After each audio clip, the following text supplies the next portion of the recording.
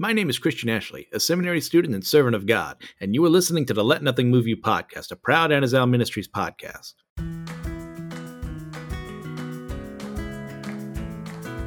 Welcome back to the Let Nothing Move You podcast. I'm your host, Christian Ashley, and we are going to be heading in today to Genesis 17 and 18. But before that, I do have a bit of an announcement. We are going to have our first ever guest on the show next week.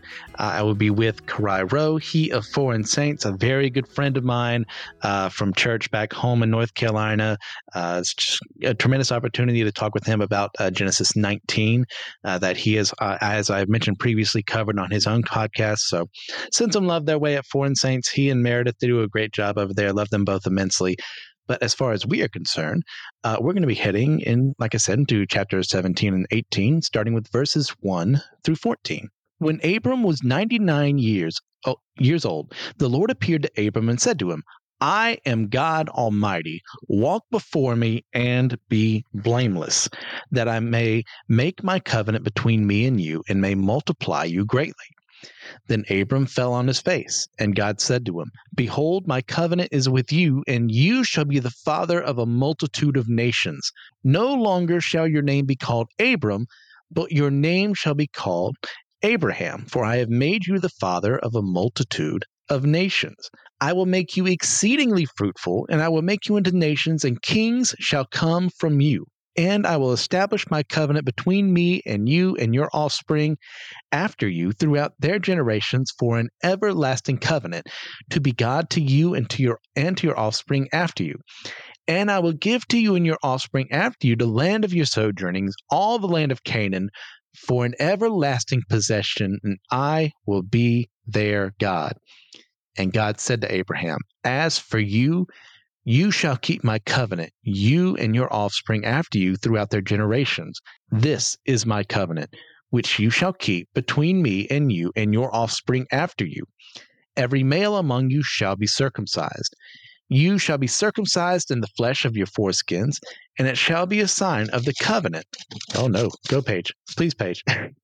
Sorry, got tripped up there with my microphone and the page turner. So there we go. That's fun. Between me and you. He who is 8 days old among you shall be circumcised, every male throughout your generations, whether born in your house or bought with your money from any foreigner who is not of your offspring. Both he who is born in your house and he who is bought with your money shall surely be circumcised. So shall my covenant be in your flesh, an everlasting covenant. Any uncircumcised male who is not circumcised in the flesh of his foreskin shall be cut off from his people. He has broken my covenant. A lot to unpack here in these 14 verses. Now, it has been about, as far as the text is concerned, I believe about 13 years have passed since Abram last heard, at least once said in the biblical narrative, from God and when God reappears.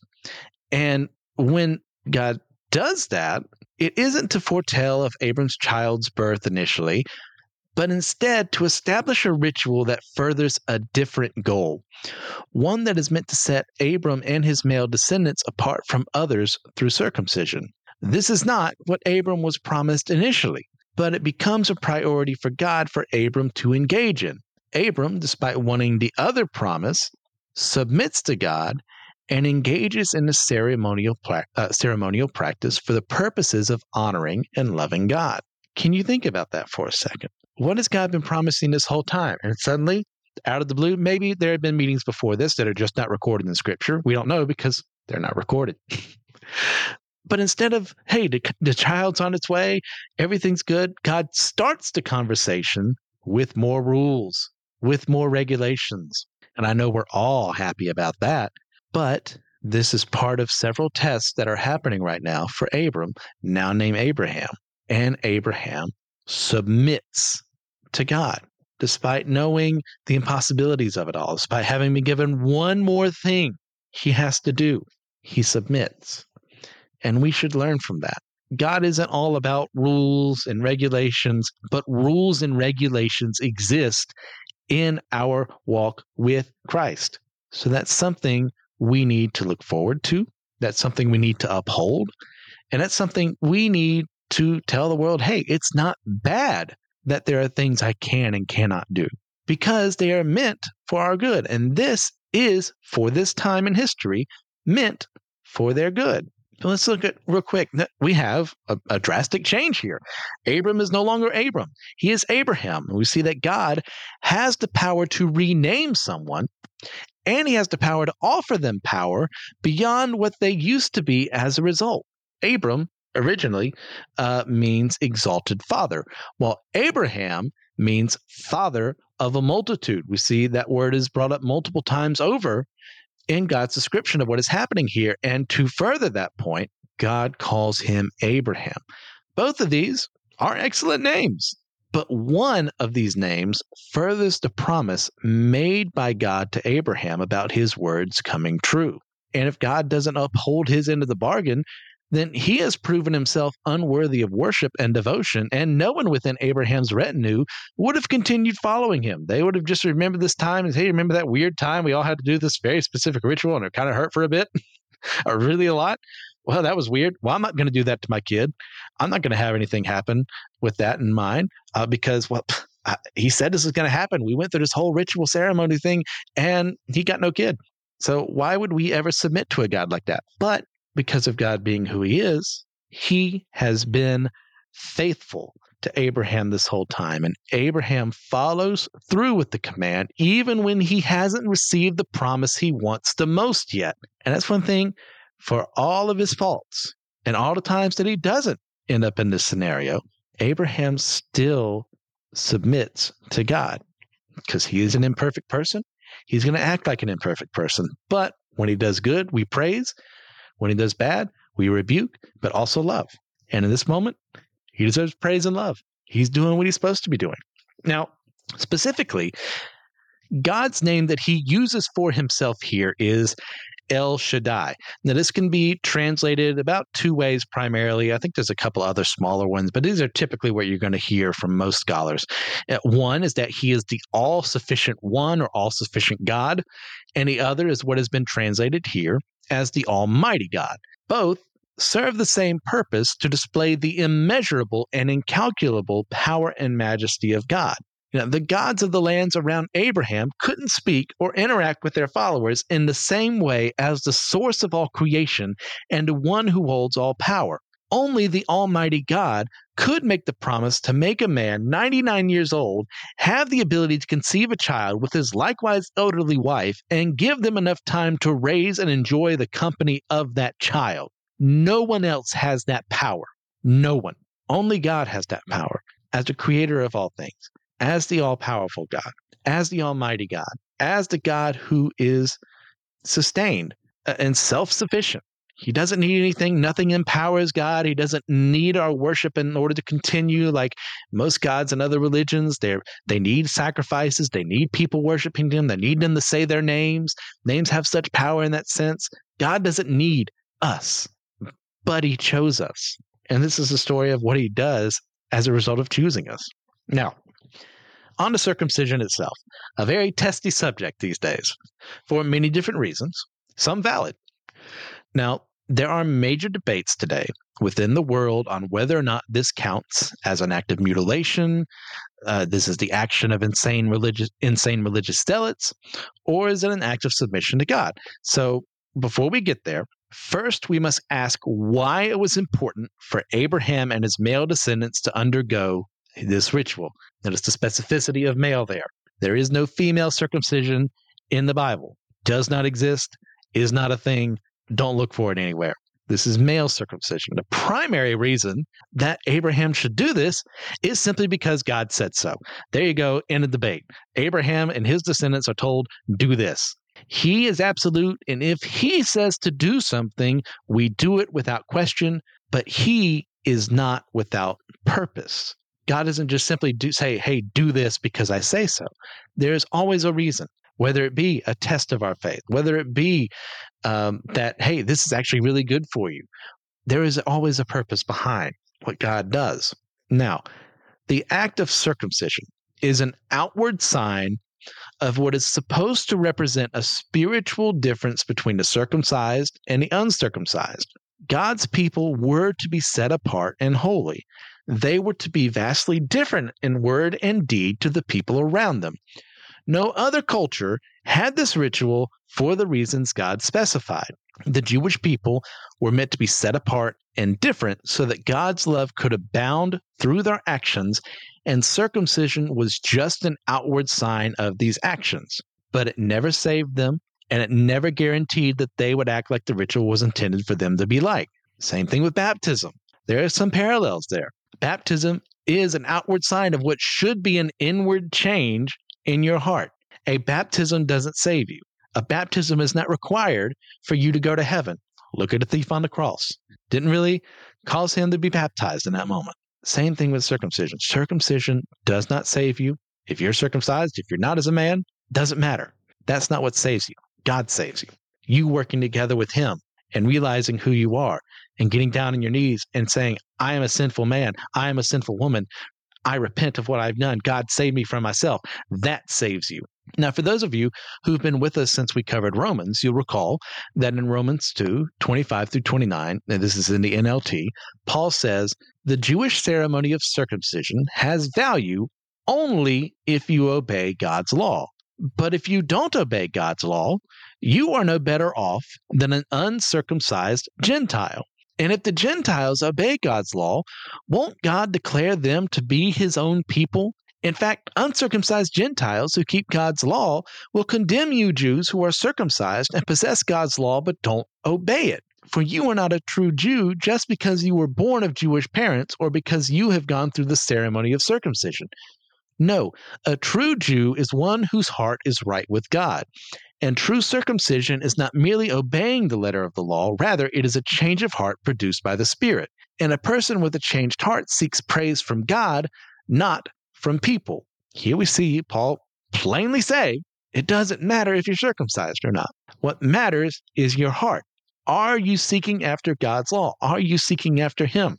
Circumcision was never meant for salvation, as Gentiles who never became circumcised will be treated as a true Jew just as much as a Jew who held to Christ and was circumcised will be counted as God's true child. So is there any reason now for Christians to circumcise their children? Yes and no. It's nothing that has to happen. Paul just said it doesn't need to happen, but he didn't say you shouldn't do it. Like there's nothing inherently wrong with the idea. Now, recall also in Romans how Paul speaks of matters that don't affect someone else's salvation or theology, but some Christians may value them and others don't. Drinking wine, not drinking alcoholic beverages. Watching horror movies, not watching horror movies. Listening to rock music, not listening to rock music. Whatever arbitrary thing there is to divide people, it will exist in the church. And God tells us plainly through Scripture, if it doesn't affect your walk with me, don't worry about it. And don't worry about what your brother is doing too. As long as they're okay with doing it, as long as they're able to use it well, it's okay. Now, circumcision is one such issue, much in the way I described those things. Or also how some Christians believe in a literal 6-day creation with a 7th day of rest. Others believe in the process of evolution through science. And others believe it might be a mix of the two. And as has been said plenty of times before, none of these options are inherently wrong with the evidence presented in front of us, without us being outside observers who somehow got into a time machine and saw how God formed the earth, God formed the heavens, God formed everything. Was it a big bang? Did God just say yes and it appeared? Who knows? Not you and I, because we haven't witnessed it ourselves. That shouldn't affect our salvation. It shouldn't affect how I read this book, how I see God working through this book. So it's okay. One day we may find an absolute answer to these questions we ask. Is it okay for men now to be circumcised if they follow Jesus? Is it okay to believe in evolution? Is it okay to say that, hey, I like watching horror movies? But we'll find the answer out one day. But the questions that matter, who Jesus is and what he means to you, that's what matters, because that right there affects your salvation. Like I said, one day we may find that absolute answer, but that day isn't today. So we must love our brethren regardless of their answer to this conundrum, provided that there is nothing heretical or harmful in it, such as female genital mutilation, or beliefs that say the uncircumcised will never enter heaven, as both of those ideas have harmful effects on the body and the soul. That's when we get angry. That's when we say, no, we have an absolute here. We cannot allow this. when Scripture says so. When it points out the evil done, nowhere in Scripture does it say females have to go through the same thing that males do for this act. Nowhere does it say in Scripture that the uncircumcised will never enter heaven. That's when we have an issue. That's when we have a problem. That's when we get defensive. That's when the apologetics come out. So really, it's your own choice. If you want to have your kids circumcised, your son circumcised, go for it. If you don't, then don't. Don't be like those losers. I might have mentioned this before. It's like the men's rights subreddit, and what's the other one? I can't remember the other one.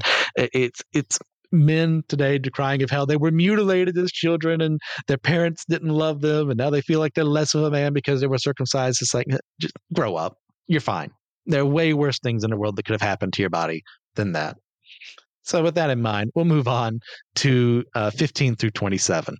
And we'll finish out this chapter and move into 18. And God said to Abraham, "As for Sarai, your wife, you shall not call her name Sarai, but Sarah shall be her name.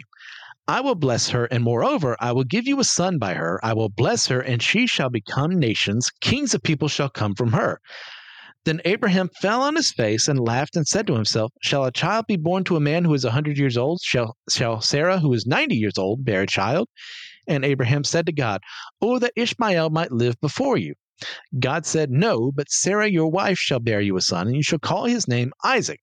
I will establish my covenant with him as an everlasting covenant for his offspring after him. As for Ishmael, I have heard you, and behold, I have blessed him and will make him fruitful and multiply him greatly. He shall father 12 princes, and I will make him a great nation. But I will establish my covenant with Isaac, whom Sarah shall bear to you at this time next year." When he had finished talking with him, God went up from Abraham. Then Abraham took Ishmael his son, and all those born in his house or bought with his money, every male among the men of Abraham's house, and he circumcised the flesh of their foreskins that very day, as God had said to him. Abraham was 99 years old when he was circumcised in the flesh of his foreskin, and Ishmael his son was 13 years old when he was circumcised in the flesh of his foreskin. That very day Abraham and his son Ishmael were circumcised, and all the men of his house, those born in the house and those bought with money from a foreigner, were circumcised with him. Now God furthers his renaming scheme by changing Sarai's name to Sarah. Both names mean princess or lady, but in different forms. Technically speaking, Sarai follows the idea of being my princess, in the sense that she is a princess belonging to one house or one family. Sarah, on the other hand, is meant to be a lady or princess of many people. Now, this naming scheme follows the same as Abraham's. So Sarah, despite what is about to happen in the next chapter, is still beloved by God enough to change her name to reflect what she will be and will represent to the world. Now, let's see Abraham's initial reaction to this. In response to God's declaration, Abraham laughs. But this seems to be far different from the laugh Sarah will give later in chapter 18, for which she is reprimanded for doing. Now, instead, this laugh appears to be one made out of recognizing the wholeness of what is about to happen and a human mind just laughing at the ridiculousness of it all, yet accepting it at the same time. Now, to do my due diligence here, there are some commentators who do remark, as a counterpoint, that there is nothing that suggests that this isn't an incredulous laugh. But when I look at how God responds to Abraham compared to Sarah, there seems to be a marked difference between the two incidents. So I favor the idea of Abraham laughing out of a mix of excitement, whimsy, and confusion, but will admit that I can't precisely prove that. Now, I did look into the Hebrew for this, as much as I understand that lovely language that is beautiful and it's amazing, and I'm just dumb. Now, in the Hebrew, there are different words for when Abraham laughs and Sarah laughs, but as far as I'm aware from reading it, there are no explicit difference between and how the character of that laugh is suggested through the Hebrew words used.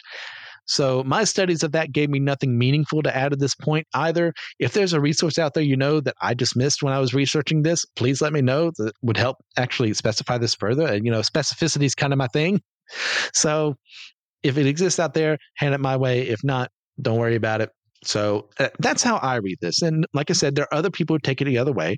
And I can see arguments for both, but that's how I end up on this part of the spectrum. So what are you in? Let me know.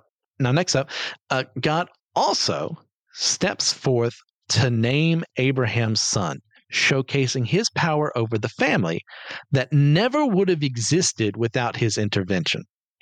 Isaac means he laughs, and his name in reference to this incident is perhaps a gentle prod from God that Abraham would always remember his response to the news that he would still become a father. That this could be taken either way, depending on how Abraham meant to laugh. It was that laughing out of, I don't really get everything that's going on, but sure. Or if it's that laugh of, God, that can't happen. Either way, that name symbolizes what happened to him in this moment. His response to the news was laughter. And he will be reminded of such greater things, of laughing in different ways from having a son that God has named for him. But also note that, despite having not been God's intended desire and the intended one to carry on the legacy that God wanted for Abraham, Ishmael still will receive an inheritance and a blessing from God. That is astounding. Back in the day, firstborn children, they got it. At best, the other children, they may have gotten something, but the firstborn child, they're going to get the vast majority of everything, if not everything, from a dad. Forgetting the fact that some women couldn't own property back in the day. Your firstborn male son, he was getting everything. Ishmael, in the culture, would have been expected to get everything, but he isn't the hero of the story. But at that same time, God still hasn't forgotten how he came into being, what God did to protect him and to bring him back into Abraham's life, and what could easily happen should the actual desired son be born. It could have been so easy for Sarah to just say, well, I got what I wanted, Hagar and Ishmael, get out of here, and Abraham, give them nothing. Maybe that happened, maybe that didn't. I don't think it did, but that's something that might have been a concern to Ishmael and Hagar if Hagar is still around at this point in time. So God promises something, because notice Abraham did say that initially, when maybe in the midst of confusion, it should be Ishmael that might live before you. But no, God still talks about him in a loving manner. He still looks after him, knowing that Isaac is going to be the one who actually receives the multitude of God's blessings here. Isaac will receive the true inheritance, but Ishmael was still blessed by God. It was not Ishmael's fault that he wasn't the one God promised to do his will in the world in, and God held no ill will towards him. So regardless of who Ishmael's descendants end up being, as we discussed last episode, recall that God ultimately blessed them to end up becoming mighty. No one achieves power without God being behind it. For good, everything is done in this world, even when it doesn't feel like it at the time. God allows those to rise up who do evil, and he allows those who rise up and do good. Ishmael is a part of that. Isaac is a part of that. Both good and evil come from both, and God is sovereign despite it all. He is the one who gives power. Now, having received the word from God, Abraham immediately followed through with it. Now, sometimes it can be wise to wait and see if you should do things later, but other times we must act instantly when God commands us to work. Sometimes God says, hey, I want you to do this later. Sometimes he doesn't give you a time period and he makes you figure it out yourself. Sometimes he says, get up off your butt and do it. This was a get off your butt and do it situation, and Abraham did it. Let's take that example and listen to what God has to say, and to then follow through with what we've been commanded to do. And with that, we'll go into Genesis 18, verses 1 through 8. And the Lord appeared to him by the oaks of Mamre, as he sat at the door of his tent in the heat of the day. He lifted up his eyes and looked, and behold, 3 men were standing in front of him. When he saw them, he ran from the tent door and to meet them, and bowed himself to the earth, and said, O Lord, if I have found favor in your sight, do not pass by your servant. Let a little water be brought, and wash your feet, and rest yourselves under the tree, while I bring a morsel of bread, that you may refresh yourselves, and after that you may pass on, since you have come to your servant. So they said, do as you have said. And Abraham went quickly into the tent of Sarah and said, quick, 3 seahs of fine flour, knead it and make cakes. And Abraham ran to the herd and took a calf, tender and good, and gave it to a young man who prepared it quickly. Then he took curds of milk and the calf that he had prepared and set it before them. And he stood by them under the tree while they ate. And we see here, God chooses to meet with Abraham in a human-like appearance, alongside 2 angels who will also appear in chapter 19 to speak with Lot. Now, there is some debate on whether or not these angels are a pre-incarnate Christ and an embodied Holy Spirit. since there are three, and we do believe in a 3-in-1 triune God.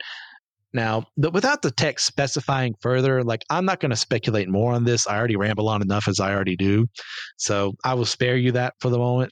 So we'll just say it's God and two angels for the sake, but also bring up there are other people who would say something different, because I do want to bring up, as often I try and say often, other people's viewpoints. So I'm not just giving you what I think. I want you to think for yourselves. So notice here that God doesn't need or require anything that Abraham does for him in this chapter. But instead, it is used as a way to contrast the righteous and noble actions of his servant Abraham to the sinful and wretched actions of the people in Sodom and Gomorrah that we will get into in more detail in chapter 19. Now, what's the big deal? Well, hospitality was a sacred tradition in the ancient world. It seems a little odd and out of fashion in our current state, but we live in a far different environment than I do in the Fertile Crescent right now, and even across the entire world at this point in time. Not that we don't have a sense of hospitality, but that the expectations that we have for it are vastly different. Now, they live in a world where many people had to travel over long distances, over months, over years, for the purposes of trade, religion, political unions, and many more. That there was a massive expectation on those who were able to do so, to offer their homes, tents, and services to these travelers, these foreigners. Not even people within your own country were expected to do the same for foreigners, that there was such a massive expectation on those who were able to do so without seeking financial gain or any exploitation from the travelers from this. The travelers were not supposed to give them money all the time. They could, if they wanted to, for their lodgings, but there wasn't an expectation all the time. So by fleecing them of their money, by demanding that they do things for you on the field, you were being a bad host. And likewise, the guests were expected to not take more than what they needed and to be civil and peaceful within the homes opened up to them. If you were a traveler, you were expected to be gracious to your hosts, and the hosts were supposed to be gracious to you. If they noticed, hey, you're running out of wine casks or anything like that, or you don't have enough bread for the journey, here, take some from my holds. I'm not going to charge you for it. I want you to be well and good on your own. That is the expectation that has been built up. That would be immensely important for one of the main charges God has against Sodom and Gomorrah in the next chapter. So for someone to violate this sacred tradition was to show that you yourself were worthless and untrustworthy, not only as a host, but as a member of a society.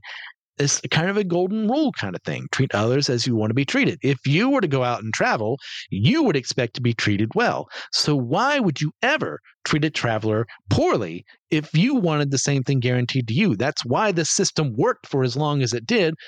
And that's why people who broke the system were shunned by the community or even killed, because no one wanted to be the town where people said, well, I'm just going to pass by them. I'm not safe there.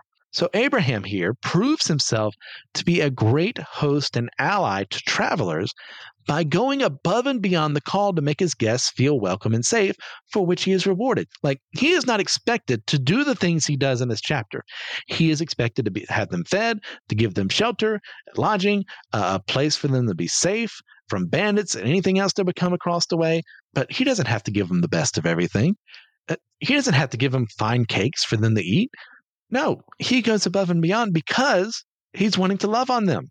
And because he has realized that not only are these travelers, one of them is God. So I believe part of it is he's wanting to go above and beyond for God, but also realize he's doing the same favors, not only for God, but for the people with him. He doesn't know who these people are. Maybe they introduced themselves as angels somewhere along the way, but he's treating them the same way he does God. And that shows his faith and devotion here. And it's one of the reasons why, and later on in this chapter, we're going to see why God treats him as well as he does. Now, we'll go from there to verses 9 through 15. They said to him, "Where is Sarah, your wife?" And he said, "She is in the tent." The Lord said, "I will surely return to you about this time next year, and Sarah, your wife, shall have a son." And Sarah was listening at the tent door behind him. Now Abraham and Sarah were old, advanced in years. The way of women had ceased to be with Sarah. So Sarah laughed to herself, saying, "After I am worn out and my husband is old, my Lord is old, shall I have pleasure?" The Lord said to Abraham, Why did Sarah laugh and say, "Shall I indeed bear a child now that I am old? Is anything too hard for the Lord? At the appointed time I will return to you about this time next year, and Sarah shall have a son." But Sarah denied it, saying, "I did not laugh," for she was afraid. He said, "No, but you did laugh." Sarah's reaction to learning she will be a mother is to laugh. In seeming contrast to her husband, this appears to be a laugh coming from incredulousness and faithlessness. Now, once again, before we judge her too harshly, let us realize where she is at in life. She is nearing triple digits in age and has gone way past menopause, even assuming that longer lived women of the time experienced it later than women of today do. Just remember how old Abraham will end up being. It goes against rationality and everything that she understands about the world that she could have a child, and she allows this to cloud her judgment, forgetting about all the supernatural things God has done for her and her family already, delivering them from Egypt, delivering Lot from the hands of the kings from Mesopotamia. All those are tremendous things that could never have been done without God's backing. So make no mistake that she is in the wrong here for laughing in the way she did. But also think about where she is before we make light of her situation. And then I would ask you, like I would ask myself to do, to look inward to all the times we have laughed directly at God when He has told us what would happen in our lives. You ever done that? You ever laughed at what God had to say to you? Maybe it wasn't a voice you heard directly. Maybe it was someone in your inner circle or someone at church who said, "Hey, I think you're meant for this."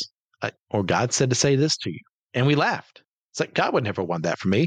God would never want me in ministry, Christian said, laughing as he has a podcast where he preaches the word to people regularly and may end up doing that as his profession along the way.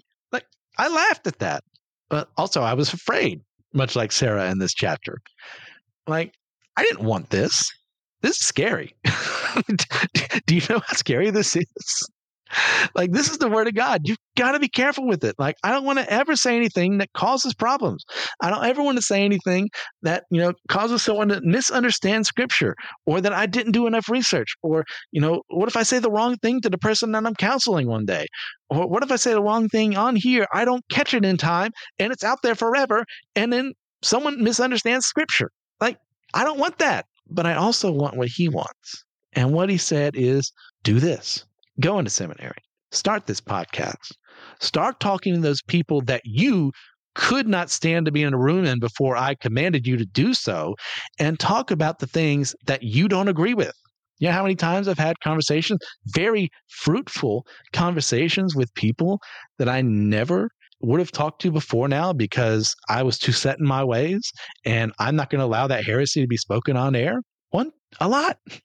A lot has happened that God has allowed me to be a part of because I said yes. And almost every single time before I had those conversations, I said, I don't know, God, are you sure about this? What if I say the wrong thing? Well, what if my arguments aren't good enough? Or what if? And God said, look, I love you. Shut up. Do what you're told. So do what you're told.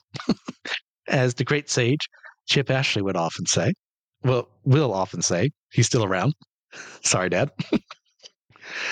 Just do what you're told.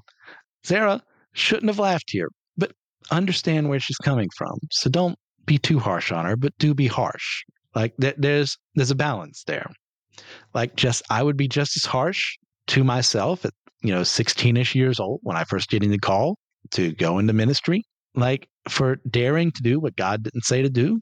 Hey, I should be harsh on me for doing that, but I should also not condemn me for doing that. There's a difference. There's a fine line. Find that fine line. Now, notice how God has a test of character for Sarah as well here. He knows exactly where she is, yet asks anyways, as He knows she will overhear the conversation, giving her a chance to make up for her disbelief. Instead, she holds fast to her sins and then makes the situation worse by lying. Now, God easily could have punished her for this, but as He had grander designs to play out, He leaves her to wallow in what she's done instead to give her time alone to herself. But He doesn't let her have the final word. He doesn't let that lie linger. He still calls it out when He easily could have been way harsher in His punishment towards her. But sometimes that's all it takes to cut us, is for God to say, no, you did laugh. No, you did tell me no. no, you did that thing you said you wouldn't do. And it's not in a completely and utterly judgmental way of like, oh, well, I guess I'm never going to get anything out of you. It's like, no, it's true. You know what you did. No, you did that thing, whatever it is. Insert sin here. And that's his ability. That's what he is capable of doing. That's also what he has granted to us within reason, within love, to call out sin, not only in our own lives, but in the lives of others, as we covered when we did the Beatitudes in Luke. Now, with that in mind, we're going to go through verses 16 through 33 and then finish out this episode. Then the men set out from there, and they looked down toward Sodom. And Abraham went with them to set them on their way. The Lord said, "Shall I hide from Abraham what I am about to do, seeing that Abraham shall surely become a great and mighty nation, and all the nations of the earth shall be blessed in him? For I have chosen him, that he may command his children and his household after him to keep the way of the Lord by doing righteousness and justice, so that the Lord may bring to Abraham what he has promised him." Then the Lord said, "Because the outcry against Sodom and Gomorrah is great and their sin is grave, I will go down to see whether they have done altogether according to the outcry that has come to me, and if not, I will know." So the men turned from there and went toward Sodom, but Abraham still stood before the Lord. Then Abraham drew near and said, "Will you indeed sweep away the righteous with the wicked? Suppose there are 50 righteous within a city. Will you then sweep away the place and not spare it for the 50 righteous who are in it? Far be it from you to do such a thing, to put the righteous to death with the wicked, so that the righteous fare as the wicked. Far be that from you. Shall not the judge of all the earth do what is just?" And the Lord said, "If I find at Sodom 50 righteous in the city, I will spare the whole place for their sake." Abraham answered and said, "Behold, I have undertaken to speak to the Lord, I who am but dust and ashes. Suppose 5 of the 50 righteous are lacking. Will you destroy the whole city for lack of 5? And he said, "I will not destroy it if I find 45 there." Again he spoke to him and said, "Suppose 40 are found there." He answered, "For the sake of 40, I will not do it." Then he said, "Oh, let not the Lord be angry, and I will speak. Suppose 30 are found there." He answered, "I will not do it if I find 30 there." He said, "Behold, I have undertaken to speak to the Lord. Suppose 20 are found there." He answered, "For the sake of 20, I will not destroy it." Then he said, "Oh, let not the Lord be angry, and I will speak again, but this once. Suppose 10 are found there." He answered, "For the sake of 10, I will not destroy it." And the Lord went his way when he had finished speaking to Abraham, and Abraham returned to his place. See a lot of things here. God, despite knowing what will happen, still takes the time to speak with Abraham about the eventual fate of Sodom because he values his followers' input and loves him enough to let him be allowed in on the thoughts of the Almighty God. Let's not gloss over that. This is a truly unique and amazing spectacle to behold, even secondhand, like we experience it. Very rarely does God reveal his innermost thoughts and designs to us. Abraham is immensely blessed to have this treasured opportunity. God then reveals to his servant that there has been an outcry against the sinful actions and ambitions of the people of Sodom and Gomorrah, and that he himself is verifying the evidence firsthand, an anthropomorphic idea to help Abraham understand that God has done his research before this talk. Now, where did this outcry originate from?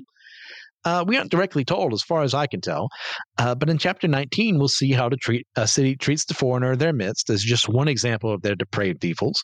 But as far as answering the question goes, God brings up their sins, the angels who go into town will speak against their defense, and perhaps the souls of those who have been harmed by their actions have spoken to God in the midst of their own judgments about the evils of the cities. Regardless, God knows. He has this information. He knows the city is wicked. He knows he's going to destroy both of them. The cities are wicked. He knows he's going to destroy both of them. But he allows this conversation anyways, wanting to see Abraham's response. And what is Abraham's response? He speaks in the defense for the people of Sodom and Gomorrah, noting that by killing the whole town of both cities, then the righteous will be killed among the wicked. Abraham knows how evil these people are. He saw the actions of their kings. He saw the actions of their people. He has lived in a different land and probably heard from Lot about what's happening there, assuming they're in contact. I really hope they are. He knows of their evil. And even though he keeps lowering the number, he's doing it knowing that the lower he brings the number, that means that many people who aren't righteous are going to live. Abraham's heart is in the right place. No heart should ever desire the deaths of others, even the wicked, but that very same heart should also know that God's judgment must be delivered to the world. Sometimes, just to invoke Godwin's law, you got to stop the Nazis. Sometimes, you got to stop child traffickers. Sometimes, you got to stop poachers. What's the best effective way that we found out recently? Oh, a bullet to the head. That shouldn't bring us pleasure. When a child trafficker is killed in a shootout with the FBI or the CIA or the police or what have you, or when a poacher is killed before he can kill a rhino or an elephant and take their ivory for his own, we shouldn't even take pleasure in the fact that Hitler got rid of himself, and as a result, we know where he ended up. We should take pleasure in the fact that the evil policies of these people and evil actions of these people that were able to use their power and abuse it are no more. That is where we praise God. That is where we find hope and faith and love and trust in. That's what we celebrate when we have something like a VE Day or a VJ Day. We don't love the fact that that person died. Like, there are plenty of people out there, just opening my heart to you, that I think the world would be better off just not being here anymore. If they were gone, it would be so much better place if Putin wasn't here anymore, if Erdogan wasn't here anymore, Duterte, or, if the Houthis, or Houthis, I can't remember how to pronounce the name, or ISIS was gone, or what have you, Boko Haram. If they were gone from the face of the earth, it'd be so much better because there aren't these terrorist groups out there. There's not a needless war in Ukraine, or there's not needless terrorists fighting, trying to destroy ships because they're working as Iranian proxies. It'd be a lot better place if those people weren't there. But that comes at the cost of those people's lives. That's not something we just gloss over. We take no pleasure in their demise or when they get their comeuppance on God's timing. Everyone loves a good movie. When the villain has been brought up this whole time, we see Emperor Palpatine get thrown by Darth Vader down the shaft, and he's gone for good, except the 2 times he wasn't in Legends and in, God help me, the canon right now, which I do prefer Dark Empire. Not to say that they're great stories, but one is better than the other. But we do take pleasure. It's all the evil the Emperor has done as the Star Wars media has been built up over the years. All the genocides he led, all the people he had murdered for getting too close to the truth, or the Jedi that were murdered on his orders. It's man, it feels good to have Emperor Palpatine thrown down that shaft and destroyed with the Death Star too. But if he were a real person, we shouldn't celebrate in that same way. We should hope who should have been in his life to lead him to righteousness? Who should have been there to bring him closer to God? And we should also realize that probably it didn't matter how many people were in his life that said those things. He made his own choices. He defined himself by who he wanted to be, and that person wasn't a person of God, and he ended up getting what he deserved. I don't take pleasure in that fact, and neither should you. Now, Schadenfreude at the expense of a soul who has damned themselves to hell shows my heart is not seeking after God, in my opinion. I would say in my opinion for that. Now, I'm sure there's probably a philosopher out there somewhere who disagrees with me. I'd be interested in seeing what they would have to say, but I feel kind of strongly about this. And once again, you don't have to feel the same way I do, but kind of get closer to this the more I think about it. It's this is not where we should be when it comes to that person's soul. We should rejoice. Let me get this straight. We should rejoice when evil is vanquished. It is a good thing. The Nazis are not in power anymore. It is a good thing that Mao Zedong is dead. It is a good thing that the Aztec civilization is not sacrificing people anymore. It is not good what happened as a result of them dying. Sometimes. And there are plenty of good things that can happen from evil regimes being toppled. It is a good thing that the Germany of today is not the Germany of 1944. Like I said, we should rejoice when evil is vanquished. But we must never forget that the cost of the victory over evil means there are men and women who rejected God and eternally will do so, meaning that the glorious salvation we who know Christ seek after will never be theirs. That should sober us up before we cheer at the deaths of evil men and women. That's why I feel so strongly about this. It's if you're like me, you're not a universalist, and you believe that you have your choice here while you're on earth. Maybe you have a second chance after this where Jesus speaks to you directly or God speaks to you, Holy Spirit, what have you, and you still say no. That should bring some sorrow into your mind, is that person had everything offered to them by God and they said no. Just as much as we should feel happy and glorified when someone makes the decision to come to him. But like Abraham, we should ask God for mercy on their behalf.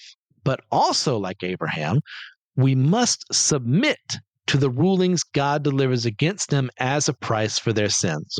Just looking at scripture, we get, well, forever from now, we get to Ahab. That is an evil, wicked man. Jezebel, his wife, an evil, wicked woman. They deserved what they got. That does not bring pleasure to my heart that she gets torn apart by dogs, if I remember correctly, and he dies with a stray arrow hits him in battle. It is good that they're no longer around as king and queen because they did terrible, evil, reprehensible things. But if you believe like I do, eternal salvation and the way it works, they're not where they should be if they had just submitted to God.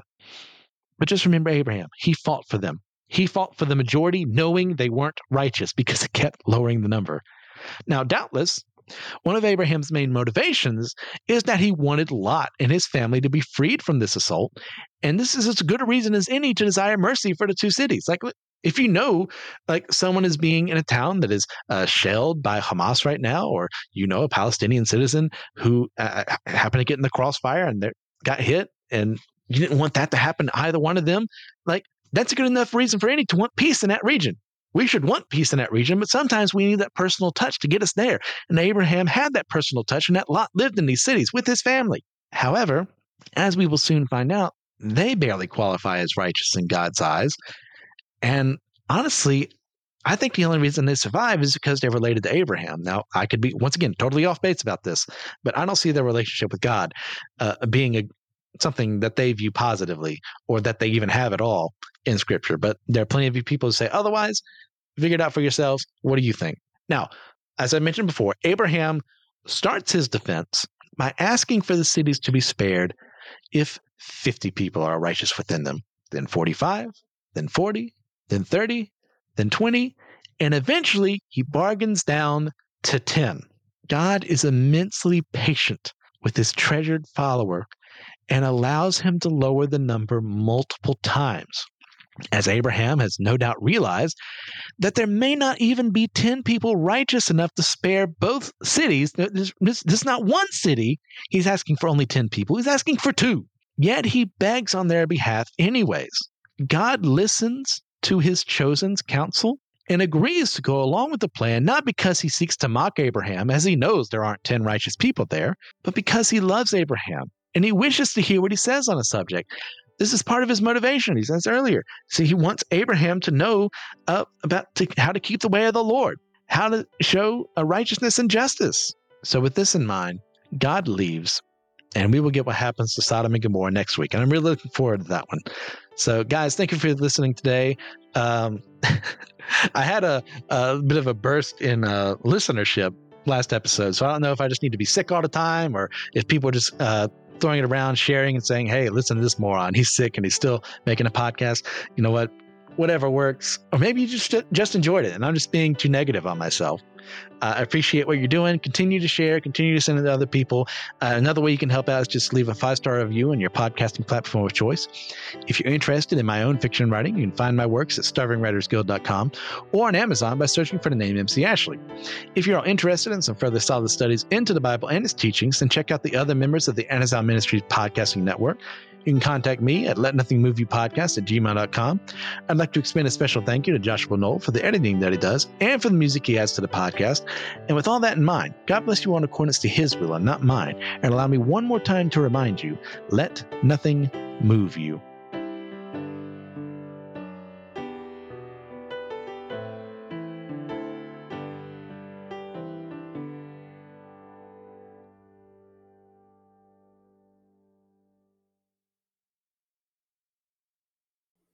Hey guys, are you interested in podcasting but don't know where to go? Well, check out Zencastr.com and go ahead and make an account there and use special promo code Let Nothing Move You, all caps.